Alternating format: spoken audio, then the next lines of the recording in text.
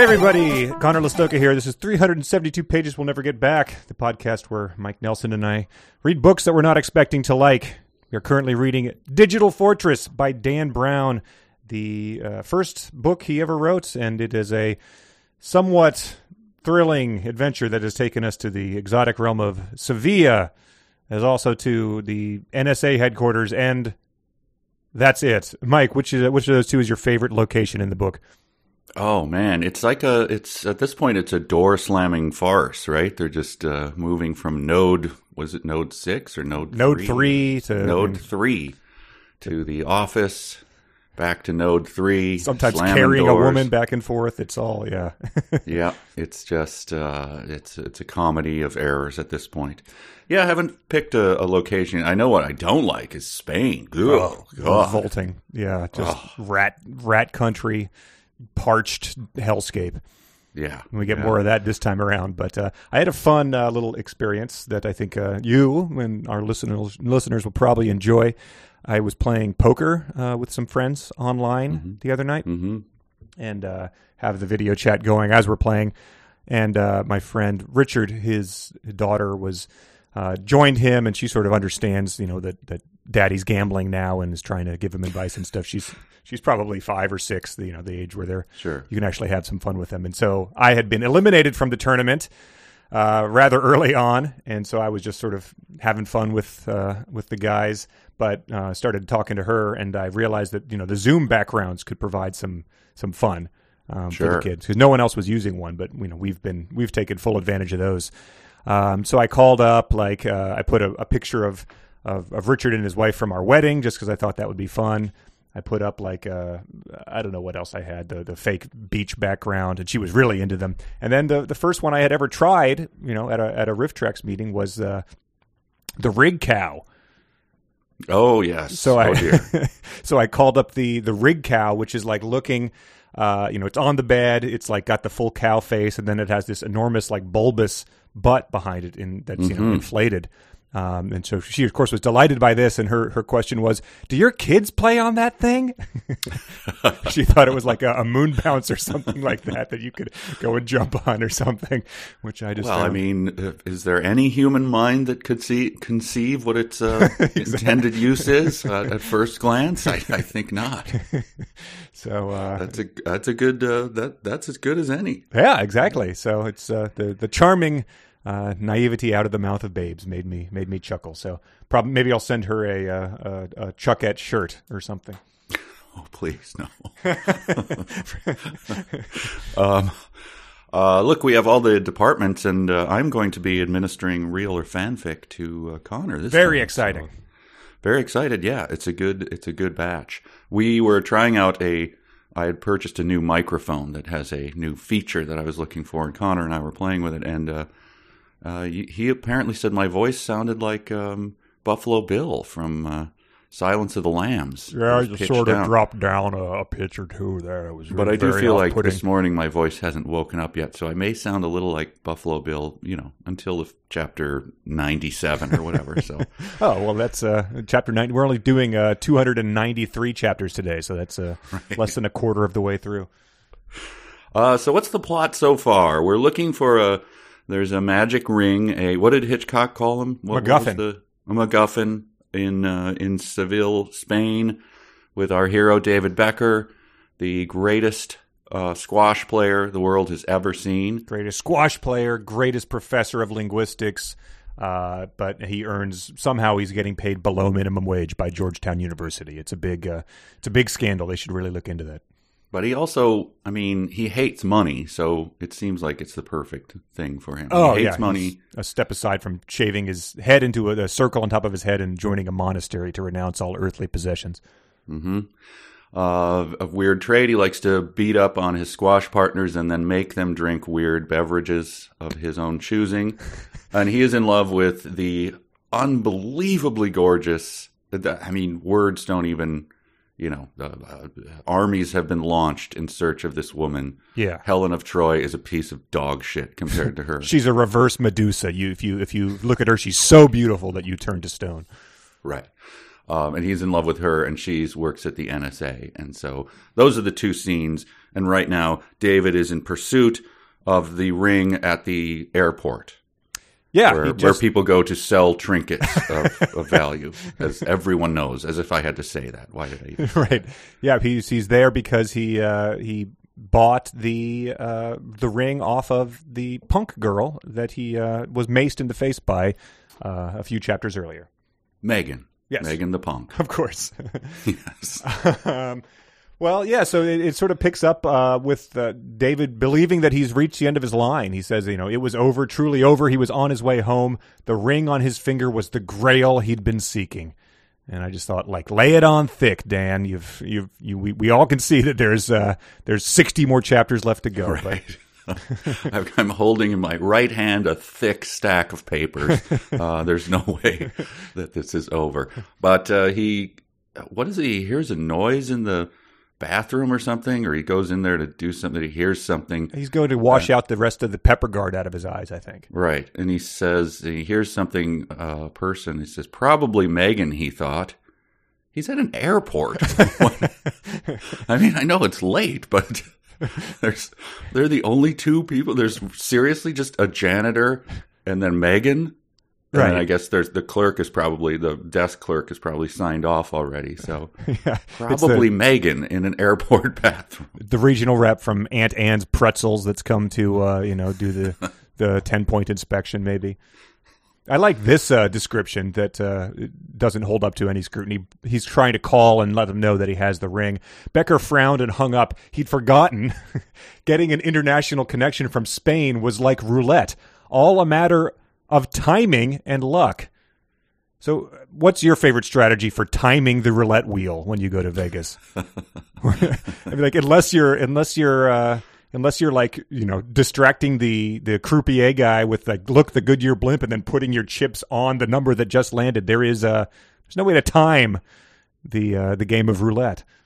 No, I think it's that's kind of the point of it. Yeah, unless you're one of those guys that it's been black 6 times in a row. Reds do. Right. Well, we finally get. I think this is the first direct confrontation with our villain, right? Yeah. In the bathroom. Sure. Yeah. He sees that sort of Megan's duffel bag is in a stall in the women's room, and so being a person whose behaviors do not resemble a human's in any way, he sort of starts knocking on the door and trying to talk to her as she's presumably taking a dump. Mm-hmm. And then, of course, it turns out that she is dead. But I think he learns that after he barges into the stall to presumably disrupt her number 2 of the and she's a teenager. Keep in mind, yes, I forgot because he says so. Banging on the side of the stall where the teenager's dropping the deuce, and no, it turns out she's dead. And then we meet what I'm calling him. I think just Yulo because it is the most unpronounceable name. Sure. And I looked it up, and the only reference to it is Dan Brown's Digital Fortress. Oh, wow, nice. So it is. He made up a name that no one can pronounce. It's pronounced Hulo Lo. Yeah, I would just say Hulo Lot. Hulo Hot. Yeah, he's the deaf assassin. Yeah, Hulo Hot. The other thing people said is that mutation strings, the thing that the Digital Fortress is essentially reliant on to work. Sure. Those, if you Google them, only lead to Digital Fortress or people asking if Digital Fortress is talking about a real thing. If you look up squash playing professors too, that only Digital Fortress. That's all you get. So yeah, he blasts at him, and they have a fight, and he runs out, and that's it. Yeah, he shoots him into the stall. The bullet explodes. Mierda Hulo Hot seethes. Somehow, at the last possible instant, David Becker had dived out of the way. The gun went off. There was a flash of red, but it was not blood. It was something else. An object had materialized as if out of nowhere, which is just, the kind of great writing we expect from Dan Brown. Just Deus Exes throwing themselves at trained assassins who, as we'll see, are unable to hit their target, even given multiple attempts at point blank range.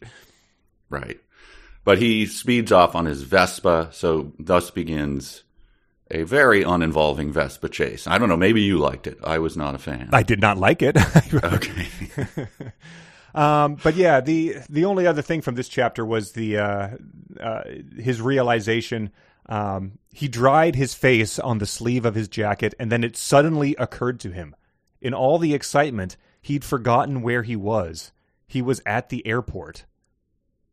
So he's, oh my God. It's you're washing your face off at the airport bathroom, and again, these genius characters have somehow, like, they forget where they are, and then it says, it was hard to believe, Becker thought. After all this, he had ended up right back where he started. And I was just, how is that hard to believe? He arrived into the country by plane, and then unless there was some intricate, boat scheme planned, he was most likely planning to leave by the same plane. It's just at this point you sort of have to throw up your hands, and we get a lot more of that throughout the course of this. I flew to San Diego. I spent a week there, and then I was surprised after the week was over to find myself back at the airport. You're having a beer at Chili's to go and just sort of shaking your head and chuckling how it had come to this. Did he? But he did that. He forgot where he was, and then he was surprised to find himself there. But he didn't ponder. He didn't wonder what Susan was doing and if he was able to meet her at the. Where the hell are they going? The lodge? Stone Corral, or the Stone something. He stops to do that at least once every 45 minutes. But all right, so chapter 82. Yeah, she's not going to the Stone Corral Lodge because she's been currently being lugged around by Hale as a hostage. The psycho Marine, ex-Marine. Yes. Psychotic, but damn, he's good with the codes. Even though he morally opposes the agent that he is working for. But he's worried now, so he's dragging her around because the director's out there somewhere with his gun. And so he's pulling her around like a rag doll and kind of using her as a human shield. Yes. And but he's still throwing in weird little brags about his Lotus, which is a typical U.S. Marine. Besides, once outside the NSA without a hostage, Hale knew he was as good as dead. Not even his Lotus could outrun a fleet of NSA helicopters. That's exactly my note. It seems like something he would say to remind you he has a Lotus. Just an odd time to throw that in there, but you got to admire his commitment to still getting it out there. Yeah, he's committed to the douchebag lifestyle. Don't forget that Lotus's license plate does say megabyte either. That's an important detail. Right. In this section you just sort of get a lot of nonsense about like going up the stairs and then back down the stairs. Which those like we said, there are only two locations in this office, so they do have to sort of just travel back and forth between them. Mm-hmm. It's the friend's apartment or the coffee shop. You really you don't have much other choice. So write it there. But I was amused. We sort of got another calm ... Mander, which we did the audio imitation challenge of last time.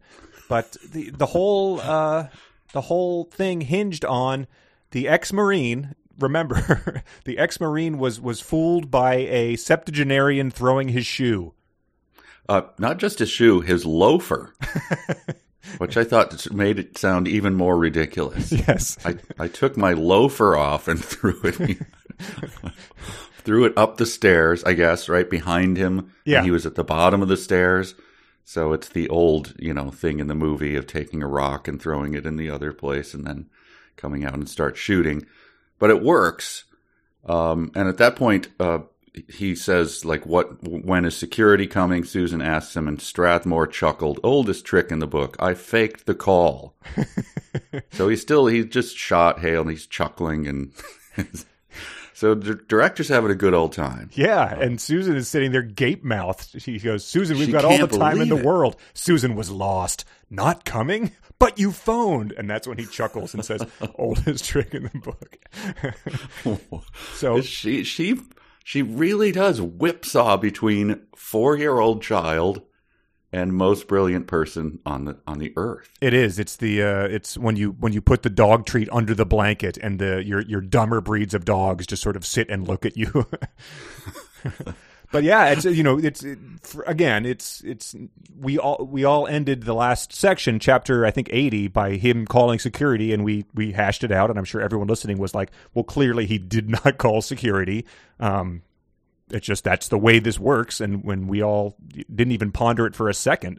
So when you're writing a book where that happens, it's hard to pretend that your genius might not also be along on the same page. It was also rather a foggy point to hang so much drama on. Like, you called security? Like, what exactly does that mean? Right. Yes. Hale freaks out. She can't believe it. Like, but Digital Fortress. It's like, I don't know what. Security just comes and sees a guy with a gun holding a woman, and they, take whatever happens. But yeah. I mean, we've been told that this is the off day at the NSA, so it's not like they have a bunker of guys. We met the security guard on the way in, and all he did was perv on Susan's legs, right, as he waved her through. Right. That's all I have for 82. That was it. That was it. 83 is the Vespa chase. It does mention this is so Greg Hale would be utterly disdainful of this Vespa because it says its top speed, a whining 50 miles an hour, sounded more like a chainsaw than a motorcycle. And so I read that and I was like, well, I mean, that's not good, but at least hopefully it can still become airborne. But the sentence continued and was fortunately well below the necessary power to become airborne. I noted that as what is Dan Brown? There's a couple places you get some Dan Brown humor, yeah, like from the narrator kind of thing, or from the omnipotent narrator, or sort of put into the heads of the people, and it just, boy, does it land there with a thud. It's terrible. But I don't have much for this because it's just a really boring Vespa fight. I believe he says later, by the way, that the Vespa was reached 60. Oh, no. So I don't know what. I guess he didn't know there was an afterburner or something. Sure. Well, yeah, he says he's the Hula Hot has jumped in a taxi and sort of said, "Follow that Vespa." Or maybe he's driving it, I guess. He stole it, yeah. He stole it. But Becker wondered if the taxi could overtake him in that distance, the distance to the plane. He knew Susan could do the math in 2 seconds and calculate his odds. Could she? Based on what we've really seen, I think she would stare at the Vespa, with for 2 seconds and then maybe start drooling and be distracted by, the scent of cologne or something. The door opens and closes? Oldest trick in the book, Susan. But then the assassin follows behind him and just sort of keeps shooting and just has no ability to do this. And I guess it's tricky because he is driving a car, but you just get the bullet buried itself in the runway yards behind him. Becker looked back. The assassin was hanging out the window taking aim. Becker swerved and his side mirror exploded in a shower of glass. He could feel the impact of the bullet all the way up the handlebars. So I tried to keep track. I might have missed it, but I think at this point the world's greatest assassin has missed him 7 or 8 times. Wow. And several of those were at point blank range in the bathroom. Yeah, right. Although, well, we'll get to it. His ability to aim takes a turn a little bit later, though. Yes. But for right now, he's he's a stormtrooper from Star Wars. Yeah. He can't hit anything. And then they approach the hangar. He's not able to stop, but I think it's sort of just like a cartoon car chase where the taxi crashes through it first, leaving a perfectly taxi-sized hole that the Vespa can then drive through. And I just noted that all the damage it's taking, if you've ever driven a Vespa in one of the Grand Theft Auto games, they're the fastest video that loses the ability to control it at all if it's involved in going up the curb or something. So his ability to then drive it on a highway, it would be fishtailing everywhere based on what I assume are very realistic video games. I've never played the Grand Theft Auto, but the Vespa, you don't recommend the Vespa? No. Do not hop on one of those unless you're utterly desperate. It's okay. You got to wait for one of the someone to drive by in a nice sports car. So yeah, chapter 84. Chapter 84, yeah. This is a Jabba-centric. Very brief chapter in which we get to see a little bit more color of the tadpole pig man and meet the delightful Soshi Kuta. Oh, what's your favorite part about Soshi's character? Oh, the fact that she's a 90-pound live wire. Mine too, because that's the only part about her character. Trait. Is it an anagram for something? I didn't spend any time. I don't know. I mean, looking at it right now, so cute leaps out at me. I mean, if she's a 90-pound live wire who's a razor-sharp six-sec techie from MIT, it sounds like she's probably Jabba's manic pixie dream girl. So, yeah. But in order to talk to her, he has to slither out from under the place that he was. So he's also serpentine. I assume he's covered in some sort of mucus or something. Well, yeah, where the solder burns are not actively festering. Right. He says internal work was always cramped, especially for a man of his size, and they just keep building them smaller, he mused. So Dan Brown is really just laying it on thick to Jabba at this point in time. Yeah, poor guy. But nothing happens in that chapter. He's doing his thing of just ignoring. Just cut back and forth. Cut. It ends with him dashing down the hall towards the data bank, which is an image that I would like to see. So, Dash. I didn't think Dash was in his repertoire. But, I did. The 2 minutes. I mean, it doesn't specify how long he dashed. It could have been, 3 seconds before 8 minutes of catching his breath. So. Well, a brief bit of dignity for Jabba there, being able to dash. So bravo, Dan Brown. Thank you. I'm guessing, my prediction is we do not see Soshi again. We'll see if that bears out. All right. But yeah, that's it. Chapter 85 goes back down to Node 3, where Susan is just still unable to comprehend the genius she has witnessed by him pretending to call security. Susan couldn't get over the artful maneuver the commander had just executed. He faked the call. So it is like the dog. It's like a kid who witnessed you pull a quarter out of their ear. Right. I mean, speaking of Amadeus in the past few episodes, I think. Remember the party scene where he's playing the piano upside down? They're turning him over. He's playing it opposite-handed. That's the kind of reaction Susan's like, oh my God, he faked a phone call. He is, I mean, the man, his mind knows no end. Yeah, she's a step away from just like weeping openly at the greatest man she's ever known, as I believe they called him. And then we get some more deep analysis from our author. How the hell do civilizations defend themselves against a police state when the guy at the top has access to all their lines of communication? How do they plan a revolt? Susan had heard this argument many times. The future government's argument was a stock EFF complaint. I think it's an actual concern. It really is. Right. The hand-waving on this issue is just mind-numbing. It's really? This is as deep as you want to go? Like these idiots. Yeah, it's we've talked about it a lot. It just seems to be I'm not sure if this was just an early days of all this stuff. I mean, I guess this is before stuff like the Patriot Act, which was renewed people's concerns about government overreach, I guess. But it's like it really is a college debate team type of here you go again type of thing.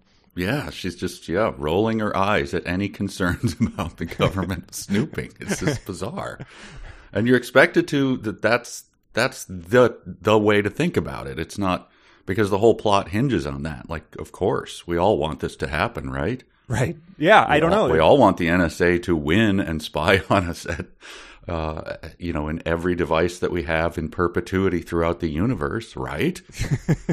It is before, I guess your average Joe had heard of them, and certainly before the EFF, who came on my radar probably in 2005 and stuff. So maybe it was just a different era. But yeah, the concerns haven't changed. Right. Weird. I liked this part. She says, I think this is... Oh, yeah, she says, I snooped Strathmore. The email in my account was mail I copied out of Strathmore's account. Oh, no, Hale is saying this, I guess. Email comment stole from Tancado. Then she says, Bull, you could never snoop the commander's account. And so I was curious at this point in time, what's your guess on the number of times snoop shows up in the whole book? I feel like it's a recent development of Snoop, but I'll say 17. Oh man, the answer is 19, and I guess it was just such a unique way of saying spy that I thought it was probably twice that would have been my guess. It also kind of bothers me in that way that when we have our giveaways for our shows and they call them digital goodies, and the words just stick in my mouth. I hate saying it. And Snoop has that. You could never snoop the commander. Right? Yeah. It's like when you have to order something at a restaurant and they give it a silly name. Like I'll have the Captain Chowder Burger, like, and the waitress doesn't hear you. The what? I'm sorry, sir. Oh, the Captain Chowder Burger. You feel like an idiot. Can I just have this thing? The next person is like, I'll have the Coke Avin with the. Yeah. But yeah, it has that sort of childish tone to it. So when you're yelling to a man whose wrists are bound about a matter of national security, it does seem like bullshit. You could never snoop the commander's account. Right. But once again, the credulous Susan, because they're just having a back and forth over all this stuff, like he's claiming his innocence and all of that, and Strathmore's the real villain, and then she says, "Hale's good," Susan thought. "He's got an angle for everything." Well, it's like, well, he's either lying or telling the truth, but it's not like a three-dimensional chess. He's just, you know what I mean? An angle, he's just, they're just having this discussion. He's like yelling. I don't see this as it's Spock like calmly putting his fingertips together and like figuring out every angle. Right, yeah. He's yelling as sirens are blaring. It says that he like needs to yell fast enough to get his words in between the silence. So he sounds like a panicky idiot, I'm sure. Yes. And again, not the multifaceted genius in terms of the Lotus with the megabyte license plate and purple neon trim around the license plate. But plot-wise, we learned there is no digital fortress, right? Strathmore failed. Yeah. So the whole plot is essentially that there is no digital fortress. Ensei Tenkado sort of lied to the thing and sent a virus, knowing that Strathmore would bypass the virus protection and install it. So this was Ensei Tenkado actually playing three-dimensional chess to take down Translator, which was his, he resigned in protest of Translator's overreach. Right. Which, as a plot point, it really didn't, put a jolt into my system. I was kind of like, okay. Right. All right. Right. You knew something was coming, and so that was sort of a letdown, I would guess. There was no secret identity or anything like that. I liked, I like this as Susan is avenging Greg Hale if he was right. She says, Susan imagined the headlines, all caps. Cryptographer Greg Hale unveils secret U.S. plan to control global information. And I just thought it was, sort of charmingly naive the way a third grader would write a headline. Really? It would say cryptographer Greg Hale? It wouldn't say like NSA employee or something like his name. Since he's not famous in the first place, it would make the front page. It sounds, He has a quick Ralphie from Christmas Story fantasy about people hoisting him on his shoulder and him doing the over-the-head salute. Yes, but it does. I mean, that's what she's thinking. It says, was it Skipjack all over again? Uncovering an NSA backdoor a second time would make Greg Hale famous beyond his wildest dreams. In what world? No, it wouldn't. We can name, again, there's a famous hacker these days. There's one of them, and that's pretty much society's like, we're going to let you have Snowden. We're not going to make any other hackers famous. Sorry. Right. There's only one slot. Yes. It's like but there's a famous cowboy monkey, rodeo monkey. Name them on one hand. But then there's a cry from upstairs. It was Strathmore. So that's the end of chapter 85, unless you have anything else. No, this had the thing we read in fanfic where no, that wasn't it. The parsing out the acronym comes later. So yep, that's just it. She realizes there's a virus and hears a cry from upstairs where he has probably realized the same thing. So on to 86. Yeah, it starts off in the same location as we've discussed before. It's one of those with just a great back-to-back collection of sentences. Trevor Strathmore was hunched at his desk when Susan arrived breathless at his door. His head was down. his sweaty head glistening in the light of the monitor. Yeah, keep the head descriptions coming of our beloved NSA director here. Yeah, you want 2 heads in a sentence is quite enough. Thank you. And one of them is sweaty, though. I'll allow it. Yes, thank you. Slithering and sweaty. This I also find just is a boring chapter about how they were fooled about Tankato's plan. I thought this was a lame chapter. So this is the realization, which I think is worth revisiting just because it was part of a fanfic earlier. Strathmore pounded his fist on his desk. I should have known. His screen name, for Christ's sakes. N-Dakota. Look at it. What do you mean? He's laughing at us. It's a goddamn anagram. Susan puzzled a moment. N-Dakota is an anagram? She pictured the letters and began reshuffling them in her mind. N-Dakota, Cato-Ton, Octadan, Tangdoka. Her knees went weak. Strathmore was right. It was as plain as day. How could they have missed it? North Dakota wasn't a reference to the U.S. state at all. It was Tangado rubbing salt in the wound. He'd even sent the NSA a warning, a blatant clue that he himself was N-Dakota. The letters spelled Tangado, but the best code breakers in the world had missed it, just as he planned. And so, ignoring the sheer ignorance there, I liked the just as he planned. Like he planned on utter ignorance and stupidity from the people. It's like, saying, the ball went through Bill Buckner's legs just as the Mets had planned. Like, right. It's just you can't possibly bank on these people who we've been told are geniuses being that stupid. Yeah, I still can't believe that. That's why when that came up as fan fiction, obviously I bid on that. Yeah. I mean, on page 1, I think the first time that his name came up. I mean, so I don't know that I saw it, but someone sent it in immediately. Like, why is it North Dakota? Right. Yes. How dumb is that? Yeah. It's your Scrabble tiles that you're like, oh, well, that would work pretty well, huh? I don't normally get them that quickly. Good for me. But here's the credulous Susan. Tankado wouldn't dare, she declared, corrupting a country's classified records. Susan couldn't believe even Ensei Tankado would dare attack the NSA databank. What?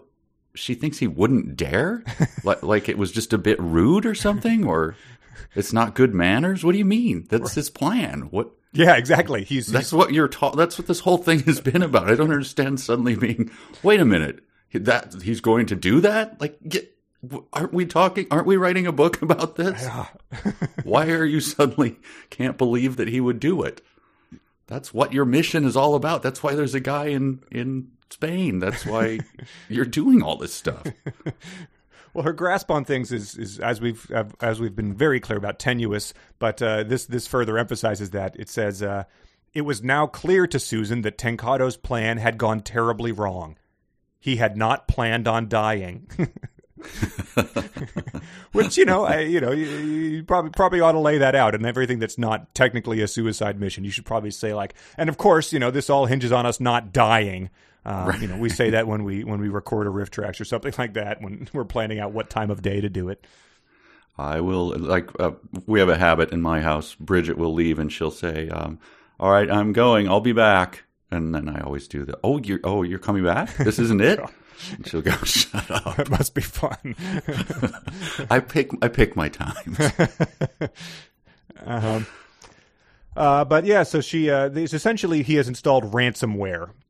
And his plan before the unplanned blip of him dying happened was to demand that they announce to the world that they had this spy computer and that they are now shutting it down. And then he will give him his ring, which is, what David has been sent to do. Yes. So, but he thinks that the director can still stop this if he gets the ring, right? Yeah, I guess she says that he can call them and warn them that it's about to happen, or maybe they can unplug the computer and that will stop the virus, something like that. I'm not sure. All right. The last so after the last thing in this thing I have is after everything we just read, do we get this bit? Susan pounded her fist on the desk. We need that ring. It's the only passkey. She now understood. there was no North Dakota.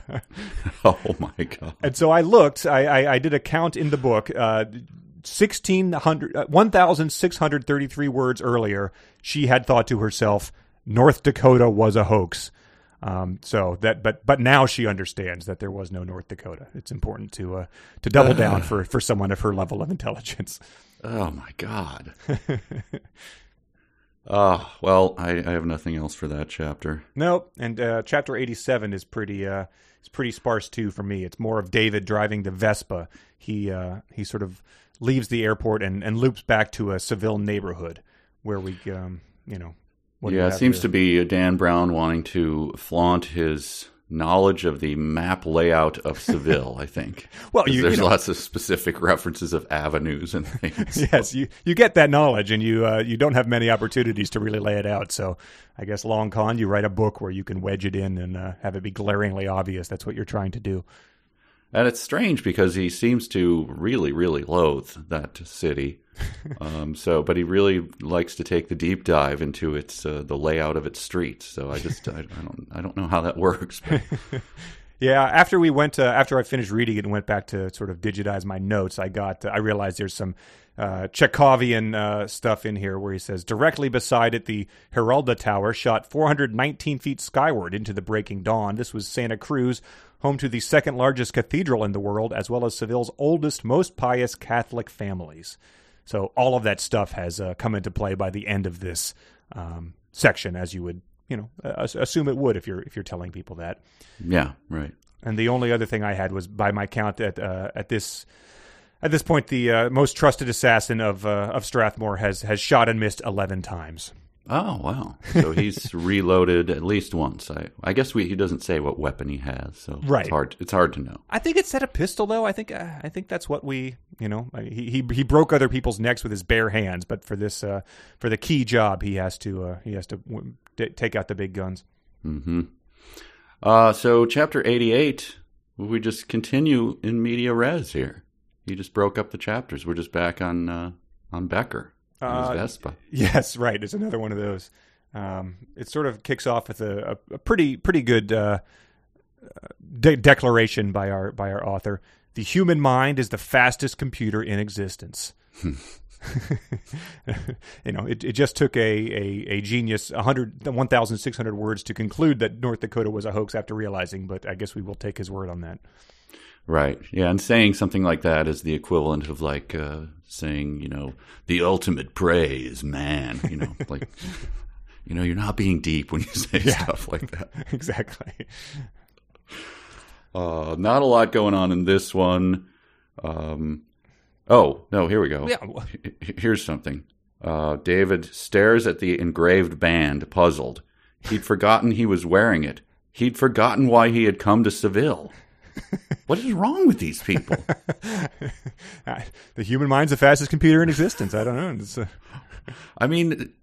Something medically wrong at this point? Blood to the brain, oxygen deprivation. What has happened? Does he have hypoxia? What is happening? Memento disease? I don't know. Yeah.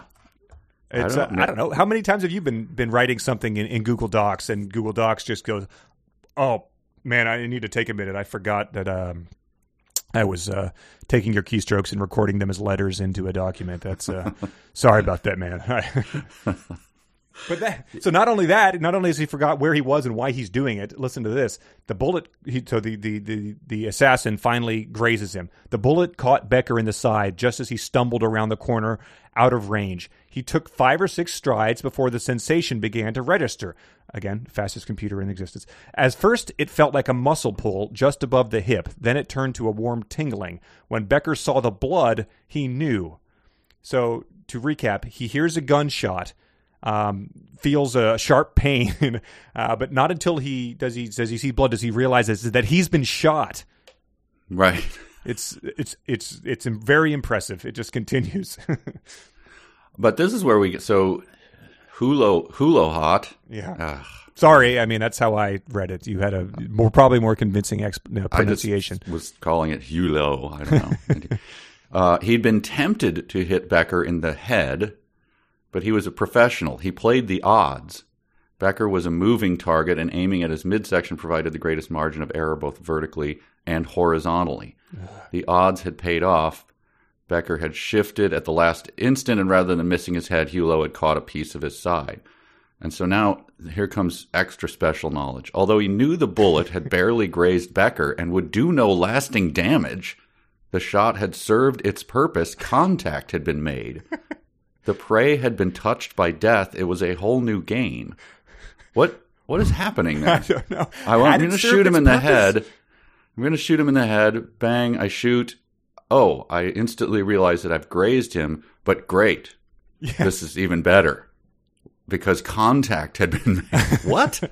You were trying to shoot him in the head and kill him. Maybe now he's taking it seriously, which was my intent all along.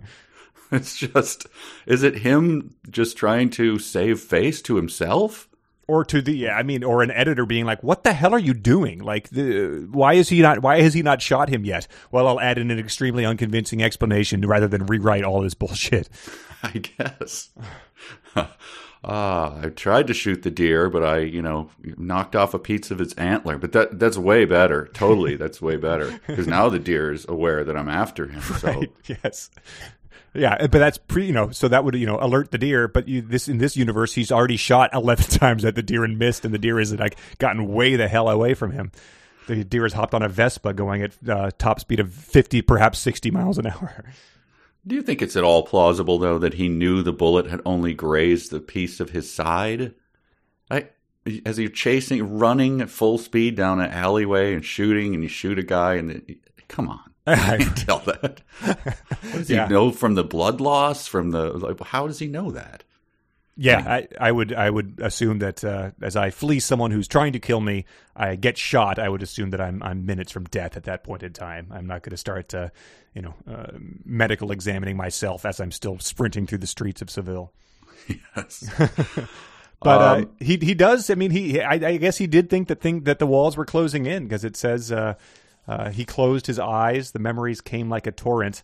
And so I assumed that, he was going to be thinking back on all the mundane things of his life because that's what I would, and most people would probably look back on those, 2-hour Riff Tracks meetings we had or going to the post office around Christmas, waiting in those lines. That's what I would reflect back on. Being in the grocery store, when you're sent there for a specific ingredient and texting Lauren or Bridget to say was it this that you asked me to get? And waiting to get a response, just sort of twiddling, that sort of thing.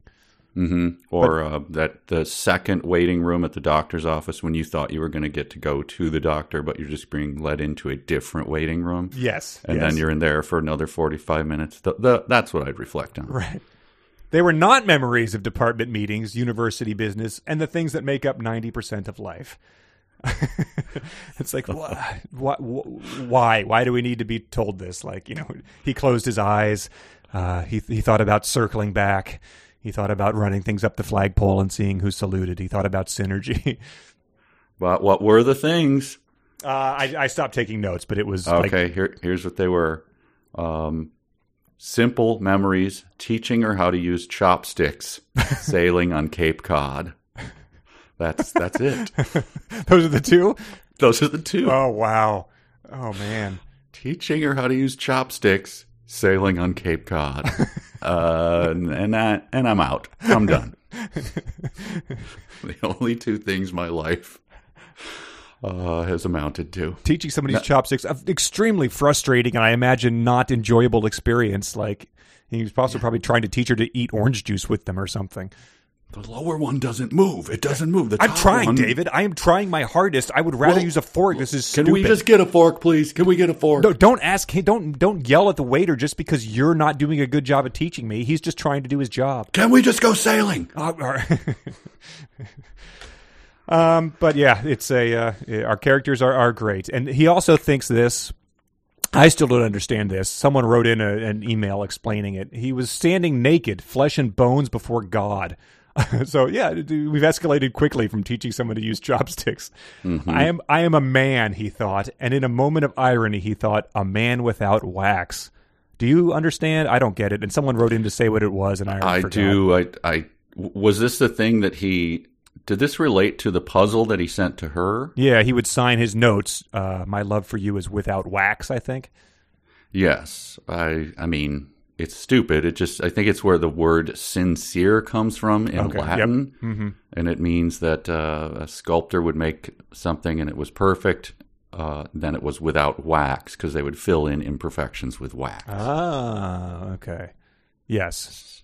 So, but when you look it up, I'm not sure that it's true. You mostly find Dan Brown. Yes, so. the author, the email who wrote us in, it might be down here. Like, let me see what they said.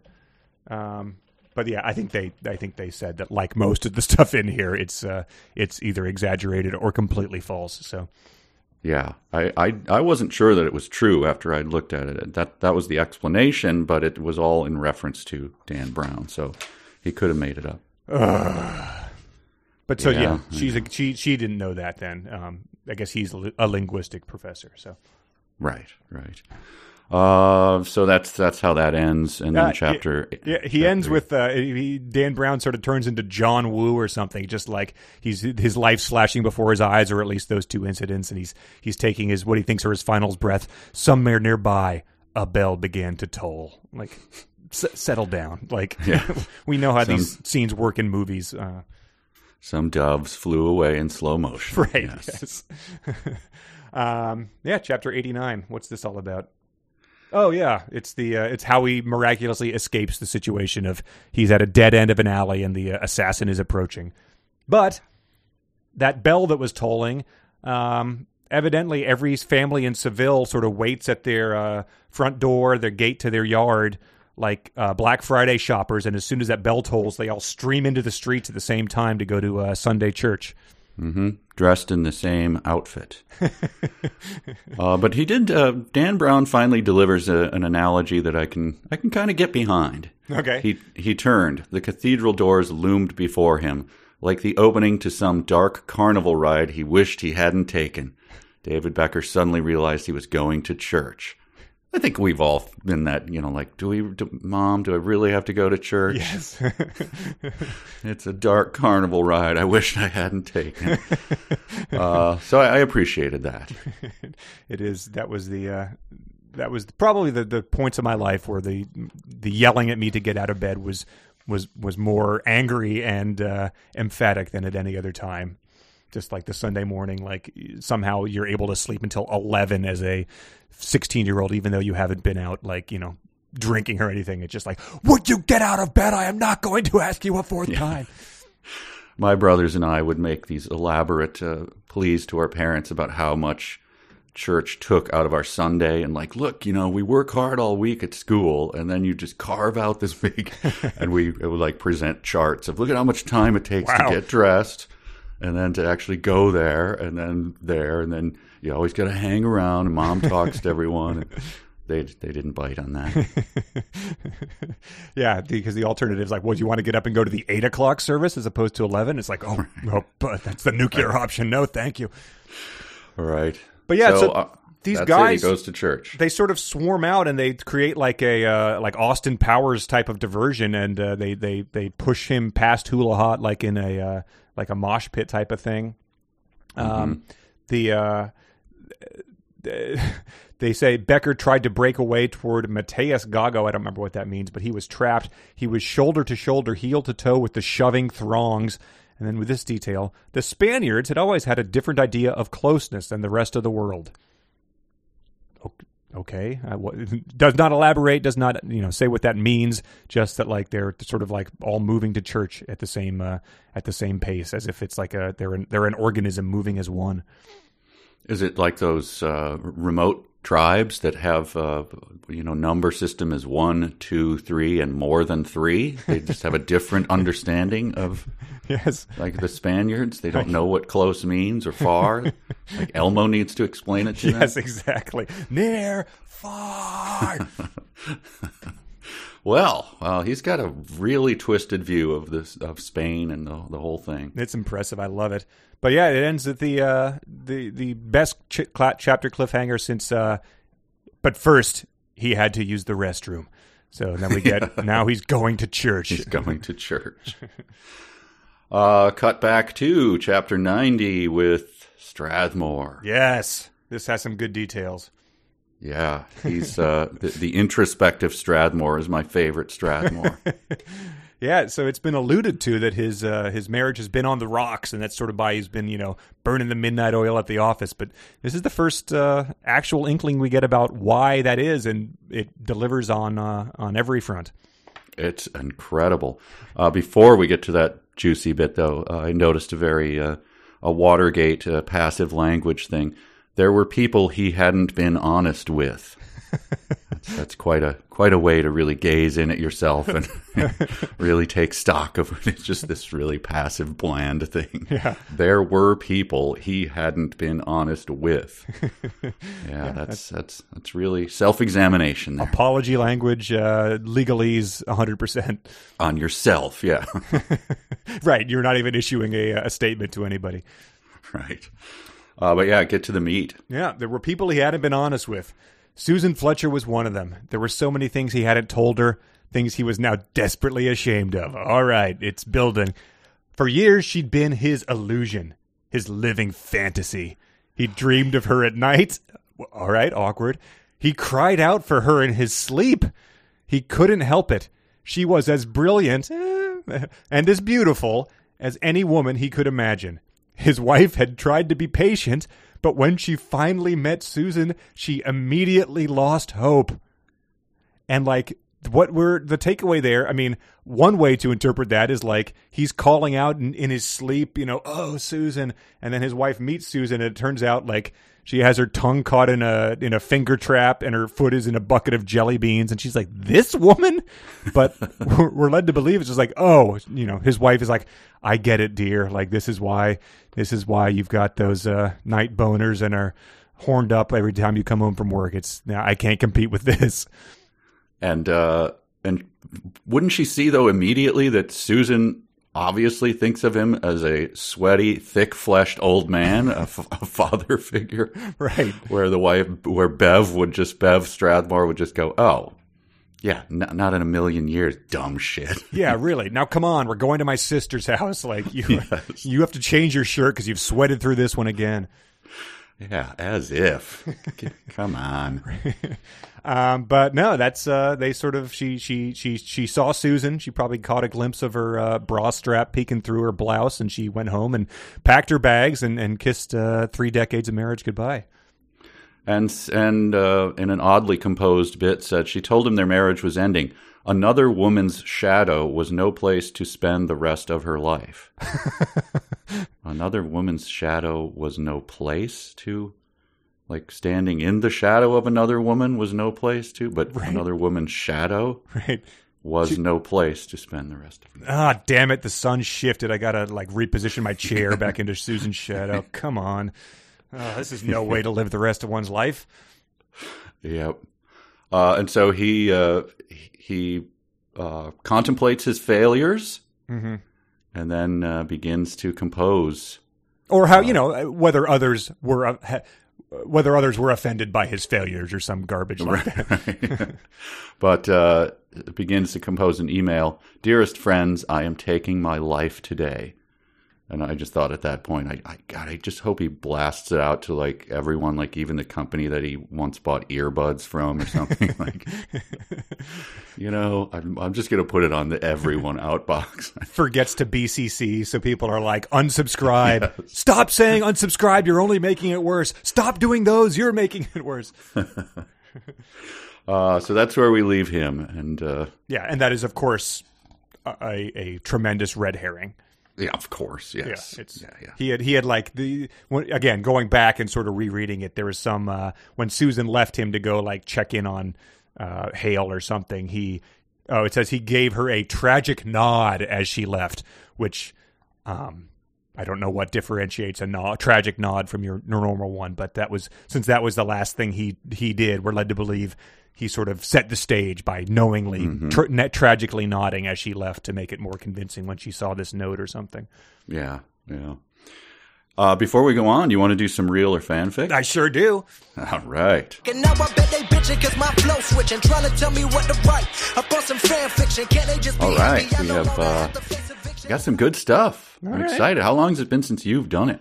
Man, I don't know whether I did one for Moon People or not, so it was probably a Shadow Moon, I guess. Maybe. I don't know. But you might have only done it once in total. Maybe twice. I feel like I've done it twice, so it could have been even longer. But there's not much of the book left, so I don't know if that works in my advantage or not. Well, we'll see. We have 5 of them for you. Okay. I'm just going to run them down if you're ready. So they could all be real, all could be fanfic? They could all be real. They could all still be coming up, still be coming up in the book. Or they could all be submissions from listeners and Patreon people. Or it could be a mix. Okay, I'm feeling good. I'm predicting 5 for 5. All right. He's pointing at the fence then, where he's going to take his shot. Number 1, Numitaka ponderously poured the remaining Yamazaki single malt whiskey into the emery-sculpted glass. There was no denying that in his dealings with Tenkado, he betrayed the Bushido code, failing to practice gi, integrity, and jin compassion when it mattered most. His sense of honor was as much a hollow facade as the tiny remainder of power he was still desperately clinging to. No more lies, he said solemnly, not even to myself. Still, the irony wasn't lost on him. He wasn't even disciplined enough to go out sober. He picked up his tanto from its stand on the table. The knife was adorned with the highly detailed sigils of the Numitaka family carved lovingly into its red pine handle. It had been an heirloom gifted by his late father, Deikito Numitaka. As far as he knew, it had only ever been used for decorative and ceremonial purposes. This would be the first time it would ever draw blood. Wow, that is laid on thick.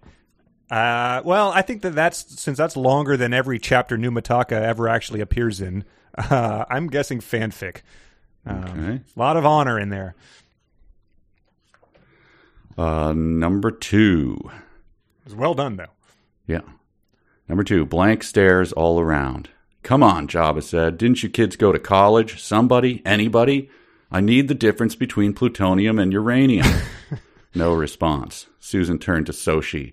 I need access to the web. Is there a browser here? Soshi nodded. Netscape's sweetest. Susan grabbed her hand. Come on. We're going surfing. What does it say? Netscape Suite? Netscape's sweetest. The best Netscape has to offer. Right. Netscape's sweetest. Okay. Susan grabbed her hand. Come on. We're going surfing. I mean, it's clever based on the difference between plutonium and whatever, uranium, but I think that is fanfic. Okay. All right. Number 3. Susan Fletcher, the voice resonated. Will you marry me? A hush spread across the room. A clipboard clattered to the floor, along with a mug of pencils. No one bent to pick them up. There was only the faint hum of the terminal fans and the sound of David Becker's steady breathing in his microphone. David, Susan stammered, unaware that 37 people stood riveted behind her. You already asked me, remember? 5 months ago. I said yes. I know, he smiled, but this time, he extended his left hand into the camera and displayed a golden band on his 4th finger. This time, I have a ring. Good Lord. I mean, thought it was fanfic because I was like, well, this person missed the detail. They were already engaged, but I got to say fanfic. It can't be real. Okay. All right. This is number 4. Tell me what it means, she yelled. He held up his hands and caught his breath. Okay, it's Russian. Susan looked puzzled. Russian? Yes, look, he said, writing out the Cyrillic on a piece of paper. And then there's a Cyrillic word I can't read. And then it's sounded out. We doot u ox. He nodded. When Catherine the Great's lover Potemkin was on his deathbed, he wrote her one of the great love letters of all time and signed it, We doot u ox. Literally, it means winter long. Susan frowned. You see, in Russia, winter is very long. When you put the words together like this, it means eternally, David said sincerely. A small gasp escaped her mouth. Again, it's good, but I just can't see that being real. You see, in Russia, winter is very long. So, what's your final answer? Fanfic, sorry. All right.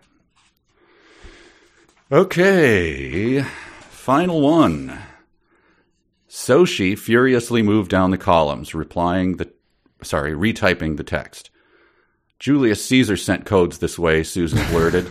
His letter count was always a perfect square. Done, Soshi yelled. Everyone looked up at the newly arranged single line of text on the wall screen. Still garbage, Jabba scoffed in disgust. Look at it. It's totally random bits of... The words lodged in his throat. His eyes widened to saucers. Oh my. Fontaine had seen it too. He arched his eyebrows, obviously impressed. Midge and Brinkerhoff both cooed in unison. Holy shit. The 64 letters now read, prime difference between elements responsible for Hiroshima and Nagasaki. It's all run together. Put it in the spaces, Susan ordered. We've got a puzzle to solve. Wow. Well, that makes me sort of think about number 2 then, if that has uranium in there. I was going to say real before that, though.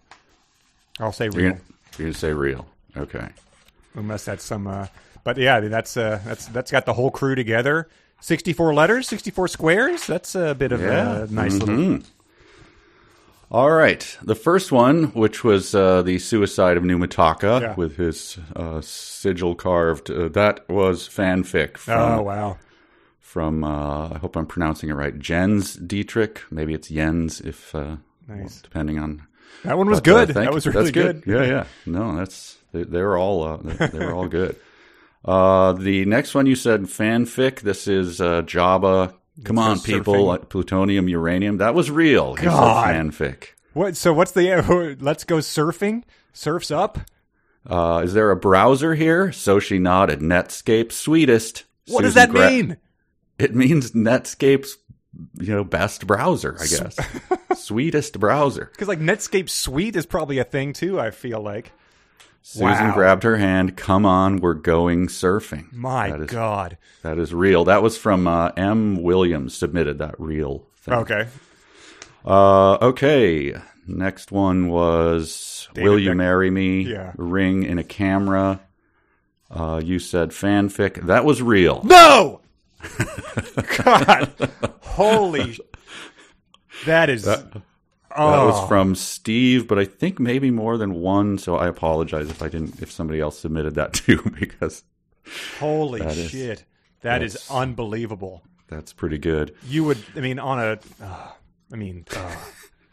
a soap opera, you would like... Oh, that's too good. Man. I really liked this next one you correctly pegged as fanfic from Blake. Okay. But the Russian thing I thought that was pretty good. I thought that might fool you. Yeah, I thought it was building towards Without Wax too, because that Cyrillic sort of sounded like it. But at the end of it could have worked. But with 20 chapters to go, how? But the final one with them all staring at the words on the whatever big board, and them going Jabba scoffing at it, and then them. Brinkerhoff cooing in unison. Holy shit! You said real. That was real. Okay, all right. So we got a lot of. At least there's some good stuff coming up. Yeah, that's amazing. Not just Vespa chases. There's a bunch of just cornball, absolute garbage coming up. So they're in like a control room where I presume they'll all burst out cheering when the deal goes down or whatever. Yeah, I wonder what camera from Spain he's... how's he get a connection from Spain to ask her to marry him? Oh, man. Well, that's a lot to look forward to. Well done, people. That's even the ones that I didn't get right were well done. Yeah, so nice. I think you got, what did you get, 3 out of 5? Yeah, but still. So that's, man. 50%, roughly. Exactly. That's par for the course.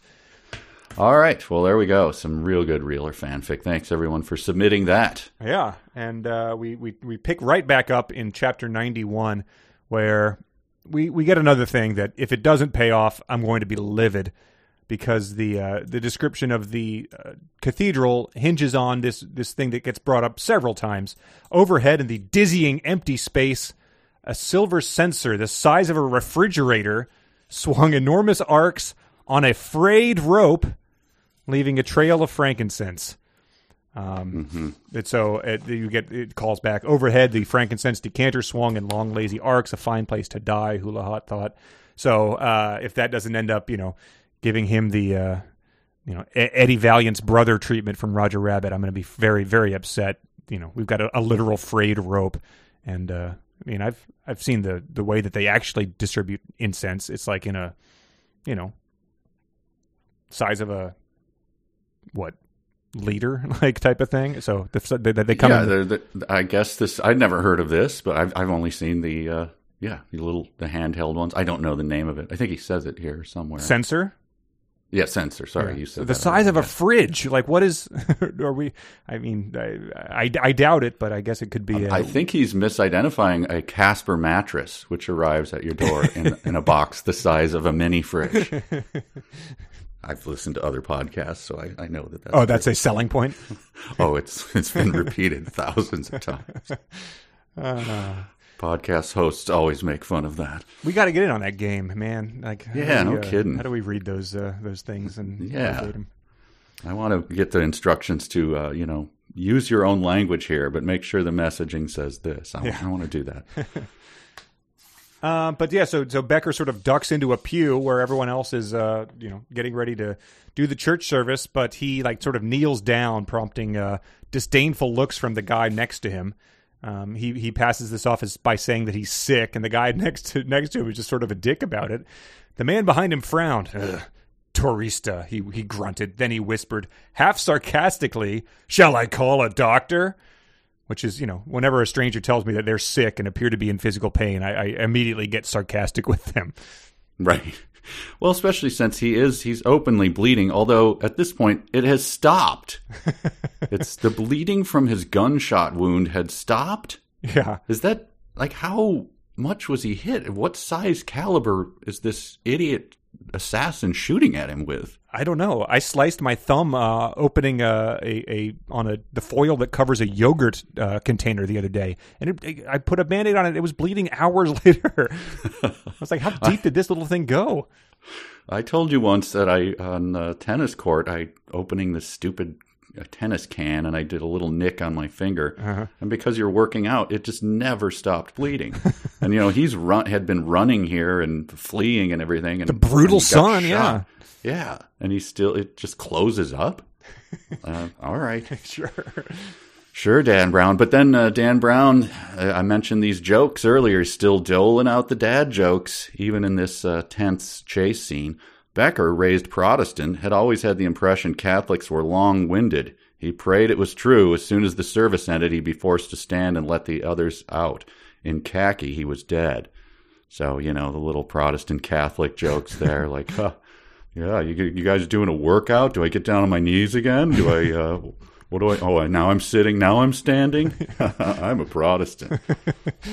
Very weird place to put that in there. Yeah, he's on the run for his life, but the slams do keep coming because the chapter ends with one as well. Oh, it does. What? I don't have it here. He's thinking that he's going to be able to just sort of like duck on the kneeling bench and hide through the duration of the service. Oh, right. But then people start filing out of the pew, and he's what? And then it, once again, since he's forgotten, where he is, that he's leaving at the airport, that he has a ring, he also forgets communion. He groaned. The damn Spaniards do it first. Wow. So yeah, he hates Spain, even the way they arrange their liturgy. So, yes, yeah, right. Which is the sort of thing that, like, if you go there, you spend a semester there, you've got to do some research to find out that detail to hate. That's right. Like finding out that their express train schedule only runs between these certain hours, and you're like criticizing that detail. It's like, well, that's a deep cut. To hold that against us required some research. In Albania, they do it at a totally separate service. You go in 2 hours later and get communion. Right. I assume that he did deep research. He probably just went to Fax King. Yes.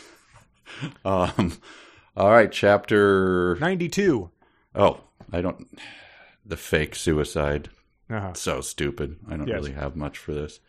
So Susan hears the gunshot. She's going to go down into Translator to sort of like pull the plug on it just so it stops sending viruses elsewhere. But she hears the gunshot. And as she's getting back out of the thing, so she thinks that the greatest man she's ever known has just shot himself. But we get this detail. She felt herself lifted from below by a tremendous surge of steam that practically jettisoned her through the trapdoor.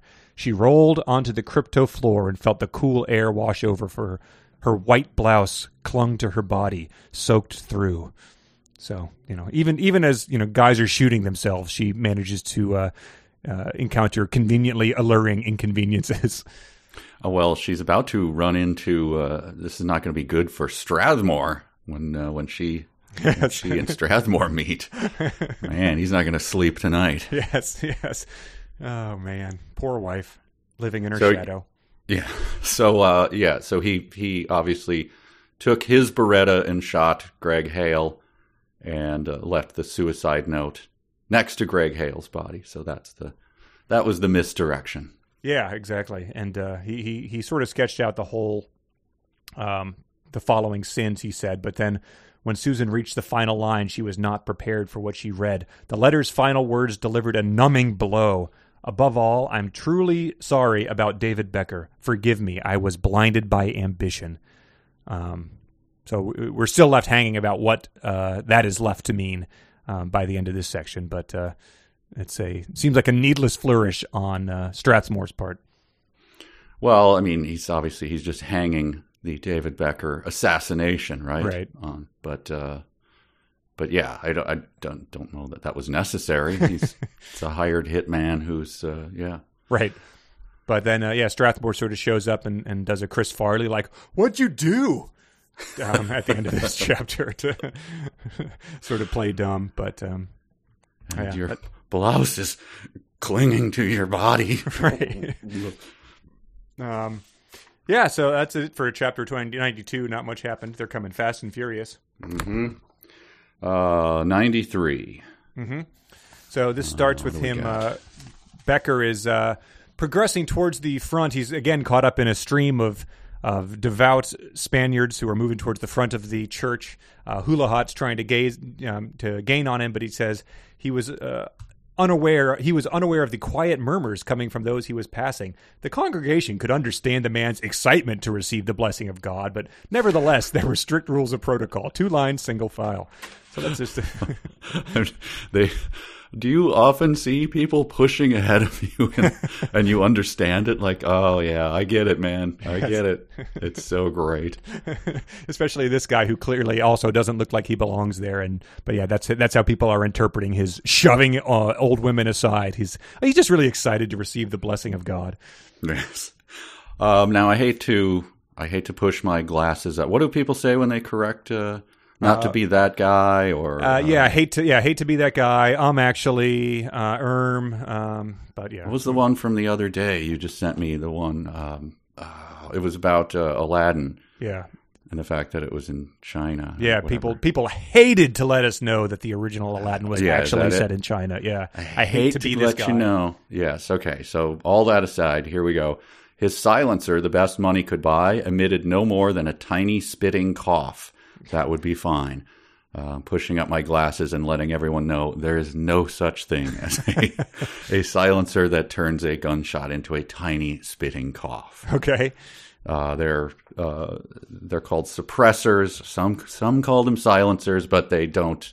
They mostly take down muzzle flare and bump it down. Let's say 20-30 decibels. Okay, so it's still the loudest an thing enormous ever blast heard. Inside of a church. Yes, because if they existed the way that they do in the movies, why would not you use them all the time?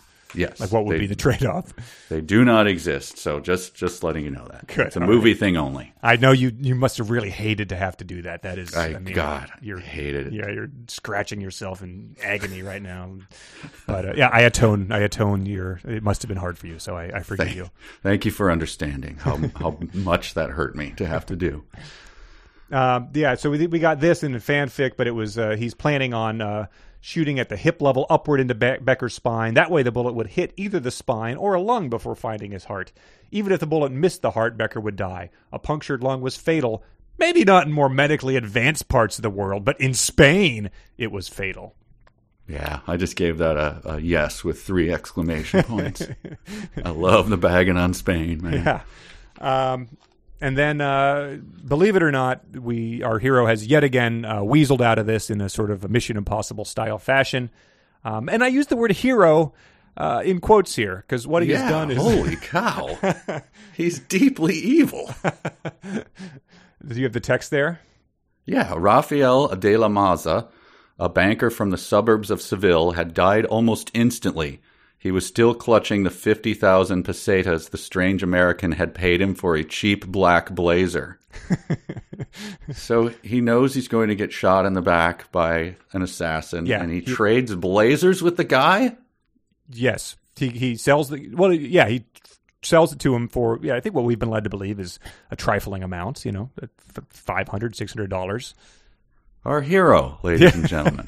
It is. It was 100%. Like, I mean, you could probably, a good lawyer could probably talk a jury into finding him like guilty of murder for that. Like, the way that if you teenagers steal a stop sign, someone speeds through there and then they get tried for that. Like, it's comparable. Yeah. Unbelievable. I mean, I think later there's a hand wave of like, David told the guy to, not to go put out it on the side door or something, or not to put it on, or I don't know, but what? I mean, right. It is just it's invoking another innocent person into your web of death, essentially. Yeah. Good job, hero. All right. So he slips out. He gets away. I don't have anything more for that chapter. Yeah, 94. 94 takes us back to Midge and the other part of the NSA that's not crypto. I thought this was a worthless chapter, a waste of Midge. I don't really have anything for this. Well, yeah, so she stood fuming at the water cooler, shockingly generic for what we've been told, right. that the requisite sparklets cooler, but that was near the entrance to the conference room. What the hell is Fontaine doing? She crumpled her paper cup and threw it forcefully into the trash can. There's something happening in crypto. I can feel it. And I just said, like, you've been feeling it. You've repeatedly she's been running around sounding alarms. She blackmailed someone with dirty footage of them. Right. There's not. I hope that you're feeling it, because if those are all just like weird hunches, you're deeply disturbed. She's been calling and pestering Jabba chapter after chapter. He's been rolling his eyes more than any man alive. Yeah, it's like watching the Patriots-Rams Super Bowl from a couple years ago. Just like the Rams have scored a field goal the whole game, and there's 3 minutes left in the third quarter. The Patriots are going to win. I've got a feeling here. They've been dominating the entire time. So that's nothing. She just runs out again, being Midge again. Director. Right, and then so they recruit the director, and so she's like. Or no, Brinkerhoff. She recruits Chad. She says something's not right down there tonight, to reiterate, and then it ends with like a Gilligan's Island style like gag of he shrugs and approached the windows. Power's probably back online by now anyway. He pulled apart the curtains and looked. Still dark? Midge asked, but Brinkerhoff did not reply. He was spellbound. The scene below in the dome was unimaginable. The entire glass cupola was filled with spinning lights, flashing strobes, and swirling steam. He stood transfixed, teetering lightheaded against the glass, and in a frenzy of panic raced out, Director! Director! So it's like, well, I certainly hope nothing's going on outside my window. And then there's a parade, like elephants walking by, full marching band.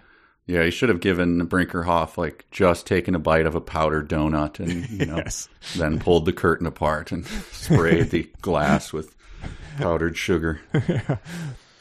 But yeah, that's the extent of that chapter. Is she convinces him to recruit the Leland Fontaine, the giant of a man director. Yep, and then chapter 95. Yeah, start hacking through these. We have to get to 100. My God. Yeah, they get even shorter, I feel like. But chapter 95. People are gathered around the slumped body in the pew. Overhead, the frankincense swung in peaceful arcs. So again, you better pay off if you're mentioning it in multiple chapters here. So he's really going to do like a crashing the what is it called again? Censor. He had better be. I mean, what else is he doing here? It's on a frayed rope, and he's just ominously swinging. But he's, before we get to that action, whatever cartoon action is coming, more dad jokes. The thick scent of red wine filled Becker's nostrils as Padre Herrera lowered the hand-polished silver chalice. Little early for drinking, Becker thought as he leaned forward. Oh, boy. Yeah. What?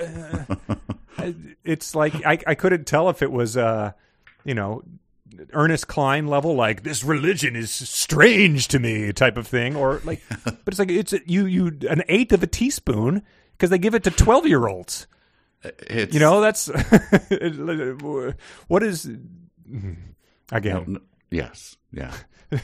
We'll just leave it there. This was the man who had to be like begged to put vodka into his cranberry juice. So I don't know. Right. But I don't know what the Padre's going to make of him, because we get this reaction. The head chalice bearer glanced curiously at the quiet commotion in one of the center pews. He was not concerned. Sometimes some of the older folks were overcome by the Holy Spirit and passed out. A little air usually did the trick. So this priest has routinely old folks losing consciousness in like what we've been repeatedly told is the most oppressive heat on earth. Right. And he's like, man, that'll happen. That's the Holy Spirit at work. But then, Becker manages to dodge and find his way out the back of the church, even though we've been told there's only one entrance here. And I was very confused about what is going on, like what is being implied here. Oh, with the cardinal? Yeah. I think he's saying that the cardinal is slugging the communion wine. Okay, that's it. Which I thought was very weird, given that he had just done the a little too early for drinking, isn't it? Yeah. And then, so now he just goes immediately from that into a man in red robes gasped and turned to eye Becker in horror. Like a cat caught with a canary, the holy man wiped his mouth and tried to hide the broken bottle of Holy Communion wine at his feet. Yeah, okay. I mean, that's what I interpreted it, but it seemed like a weird... That seemed like a weird thing to cast. If you're going to mock a Catholic priest, you've got plenty of ways to do that. Like drinking at 8 a.m. seems like a weird, not a stereotype as far as I know. That's just very, very clumsy way to do it. Just twice in the space of 2 paragraphs in just different ways about the wine. Just very, very stupid.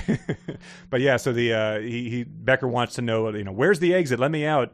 The Cardinal Guerra reacted on instinct. A demon had entered his sacred chamber, screaming for deliverance from the house of God.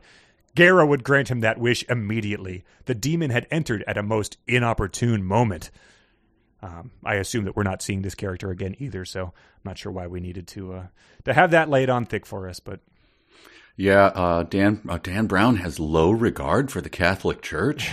As the cardinal had grown tired of exiting the church through the front door like a common sinner. So yes, just lay it on there, Dan. Yeah. But yeah, that's the end of that chapter. He manages to escape once again through some sort of Deus Ex Machina. Chapter 96.